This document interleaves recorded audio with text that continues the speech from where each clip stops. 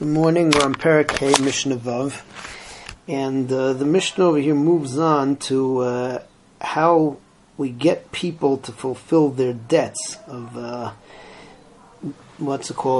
bringing money to Hektish, or bring a carbon to Hektish. The halacha is that if somebody owes me money and he doesn't pay back, at a certain point, Beis Din goes and takes a mashkon from him, takes some collateral to enforce the fact that he'll pay back the money that he owes. Shaila is, what about when somebody owes money to Hektish? So halacha is that for Erchin or for Damim, so Beis Din will take a mashkon. Similarly, if someone pledges to bring an oilo or a shlamim, also they'll take a mashkon. But a chatas or an asham, they won't, because a chatas and an asham is for the benefit of the one bringing the carbon, is to achieve kapara, so Beis Din won't take a mashkon.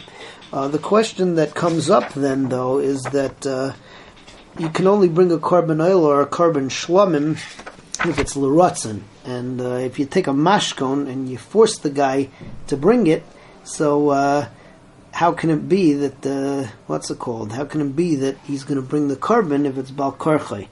The answer is that we're kaifa ad sheyem roitza ani, is that we force him until he says that he wants to, and once he says the words that he wants to, so we believe that that's in fact what he wants to do, because every Jew wants to do the right thing, just like by a get. If a man has to give a get to his wife, we also will force him to give the get, and we'll only give it once he says roitzani, once he says that he wants to. So Mishnah says, if a person is chayiv to give money to Beis HaMikdash because of a neder erchin, so you take a mashkin. But if somebody is only going to bring a chatos and asham, you don't force them through taking a mashkon, because it's for their benefit. It's to get a kapara. If a person's chayv to bring an oila or a shlamim, he was mechayv himself. Mashkin and oisay. So then you do force him through taking a mashkon. Even though oila and shlamim doesn't do its job until it's l'ratzain, until he wants. Shenemar l'ratzainai. What we do is we force him until he says that I want. Same thing is true by gitei nashim, by somebody who has to give his wife a get. So we force him until he says that he wants to give the get. Okay, moving on to Perek Vav. Perek Vav starts off with what happens when Hektish wants to sell property. So how do you do it? So the Mishnah starts off by saying that let's say that you have Yisomim. Yisomim orphans have property from their father, and we want to sell it off in order to pay back the debt. The Yisomim are too small to do it for themselves, so you call in an estimator. The estimator estimates how much the property is worth, and then you put it on auction for 30 days. When you're doing that with Hektish's property, so we auction it off for 60 days. When we say 30 days, 60 days, that means that it's announced twice a day. Once when the workers go into work for their boss, and another one when they come home.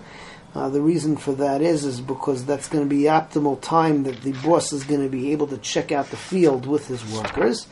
And that's halacha number one in the Mishnah. Second halacha that comes in the Mishnah is, let's say that you have somebody divorces his wife, and he made all of his property hektish. So we only let him, and he has no other way to pay back his wife's ksuba. So there's a machlokes over here as to whether we force him to make a neder that he will not ever have hana from this wife again, that he won't remarry her, because we're afraid that what he's really coming to do is that he's going to take the fields away from Hektish, because the fields are mortgaged to the woman. Her right was first before he gave it to Hektish, and then she's going to get the field away from Hektish, and then he'll remarry her. similar to a case where you have an arev on a woman's ksuba, and over there, Sir Shmuel Gamliel says that when a person divorces his wife, so he has to make a neder that he's not going to remarry her afterwards, because we're afraid that what's going to happen is that the arev is going to have to pay because the husband has no money, and then the woman will remarry this man, and then they'll take the arev's money and they'll enjoy it. Sir Belezer says the same thing is true when we're talking about hektish. Rabbi Yeshua, on the other hand, argues, and he says because hektish you have another way out. Hektish he could be shoel on his neder of giving the thing to hektish, so he really wanted his money back. So therefore, we're not choshesh for any monkey business. So let's see Mishnah Aleph inside. Shumay Yisrael Shloshim Yoim.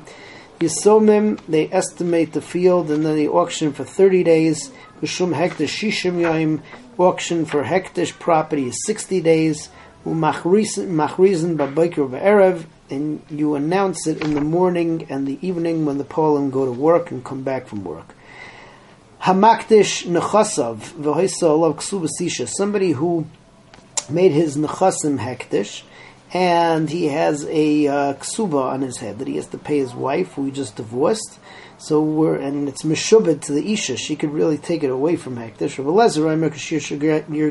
When he divorces her, yadir hana, he's got to make a neder that he's not going to have enough from her anymore. So we're not choshesh that he's going to remarry her. Rabbi Yeshua says einot sarich. He doesn't need to, because if he wants to, he could be shoel on his neder giving the fields to hektish. Ki in a similar way, Amar Reb Shimon Gamliel, Afa Arev, also an Arev, co-signer, Leisha B'Ksuba, who co-signed on a woman's Ksuba, V'haya Bailo Megarsha, the husband's divorcing her and he has no money, Yadir Hana, so he should be Madir Hana, Shema Yasa Kenunya al Nechasav Shalzeh, maybe they'll make a trick together, the husband and the wife are going to make a trick to get the Nechasim of the Arev, that he's going to have to pay for the Ksuba, and then he'll remarry the woman, and then they'll benefit that he never had to pay the ksuba, and they got the Arev's money out of him. Be'ezus Hashem. Next time we continue in Mishnah Beis.